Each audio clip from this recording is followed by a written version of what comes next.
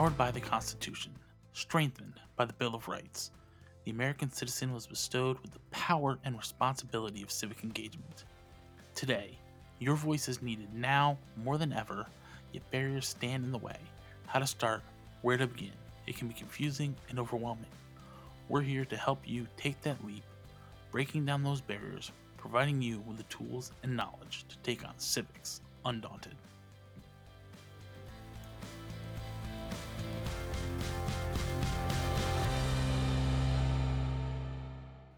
Hello, everybody. It's Patrick Johnson here with another solo cast this week. Next week, I promise we will be back with our regular interview format.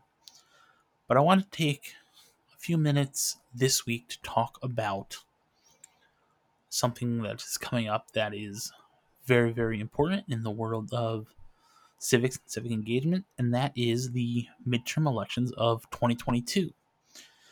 And today we're at an important milestone. There are 77 days left until the midterm elections.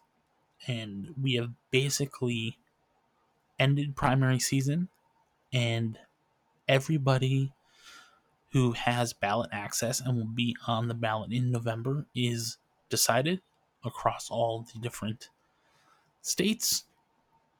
And so I want to take time today to really just hone in on what this part of the election season is, what's on the ballot, and what you can do in the next 77 days to help support American democracy, get any candidate that you support or ballot measure that you support passed, and just sort of quickly break down tangible things you can do, because this period, these 77 days, are the quickest part of election season for any campaign.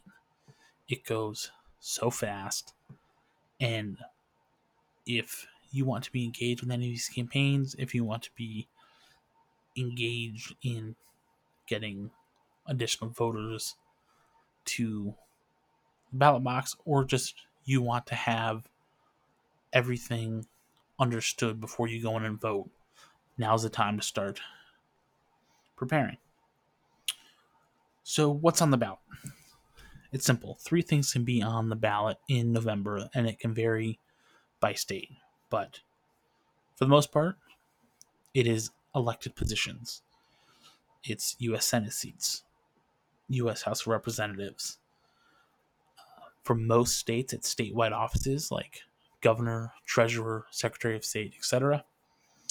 And for most states, it is the state legislature, your state senate, your state house. It is potential ballot measures. Some states have individual ballot measures that the people can vote on. Those will be on the ballot. And then lastly, it is potentially any amendments to the state constitution. Once again, this is not all states, but for some states. So those are 3 things that could be on the ballot in November for you. Why does it matter? It matters because it is the one duty that we as citizens are endowed with in the Constitution. Most of the Constitution has really the rules for how the legislature works, how the executive branch works, the judicial branch. It's a fairly short document all in all, but it just frameworks out the responsibilities of the government to the people. The one thing in the Constitution that is for the people to the government is the right to vote and the expectation and responsibility to vote for your representatives. And this is the opportunity we have every 2 years to elect our leaders into government for the next 2, 4, 6 years, depending on what type of election it is. With 77 days left, what can you do? So, first and foremost, the one thing that I would say to do today is to go to Vote 411 and check your voter registration. If you take nothing else away, go check your voter registration. Make sure you are registered to vote. All states have a limited window of time in which you can register to vote. And then if you're not registered, you cannot vote in November. So that is number one. And I promise you that I will remind you again before this podcast is over. Other things you can do. Now's the time to go and research your candidates or research any ballot measures. With the ballot set, primaries are over, you can find out by going to Ballotpedia who the candidates are for the different offices in your district, state, etc. And then I highly recommend, if you have a local newspaper, go to that local newspaper and look up those candidates or those ballot measures, because they will have the most in-depth reporting of any possible outlet. National media, the bigger papers may tackle some of the Senate races, but other than that, it's going to be local media to really understand who your candidates are. And once again, I can also recommend Ballotpedia. Usually has links if they are incumbent candidates, where you can link and learn about their prior experience. Not every candidate has it, but they're the best one that I've come across. It really breaks it down. Step 2. Once you know you're registered to vote, once you have started researching candidates, identify your polling location. We were in a redistricting year. Locations could have changed. Not all polling locations are the same year to year, so please check, because the last thing you want to do is drive 20 minutes to your polling location and it not be the one you need to go to and you're out of time. Create a plan. This sounds weird that you would need a plan to vote, but statistically it has been proven over and over again that if someone writes out a plan, and it doesn't have to be complicated, it can literally be, I need to be to work at 9, I want to get to the polling place at 8, I'm going to leave my house at 7:30, you just jot it all down on paper, boom, good to go.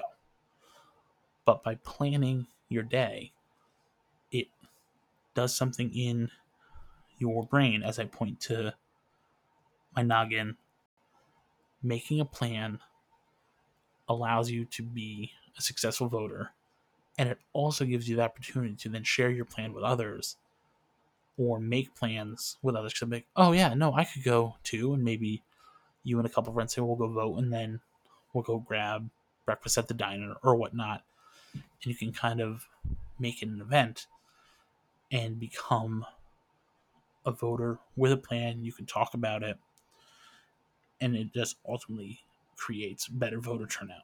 It doesn't sound like it would, but trust me, it does. Lastly, if you are truly into a candidate or there's a ballot measure that really speaks to your heart, you can show your support. You can ask for yard signs, you can volunteer for the campaigns, to phone bank or text bank, or to go knock doors, or even if you don't want to do any of that, you can make a post on social media and explain why you support this specific ballot measure or this specific candidate. That is basically everything that you should really be doing in the next 77 days. I could go in depth on probably each one of those bullet points to a deeper level and kind of expand on other little things you can do, but the biggest thing I can stress is go and check your voter registration and make sure that you are registered to vote. And thank you for being a voter. Looking forward to hearing about all your successes come November, and we will be back next week with an interview to talk about civic engagement in a more deep dive, like usual. Have a good day, everyone.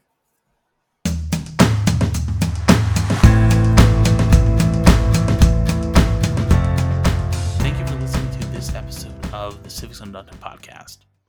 If you enjoyed this episode, can you please head on over to podchaser.com and leave a rating or review? These ratings make a big difference and really help get our podcast noticed. So it would be much appreciated if you could go on over there. Civics Undaunted is a production of the Civics Institute, and it is produced and edited by Katie Kaczarski. Please visit www.thecivicsinstitute.com to learn more. Thank you again for listening, and have a great day.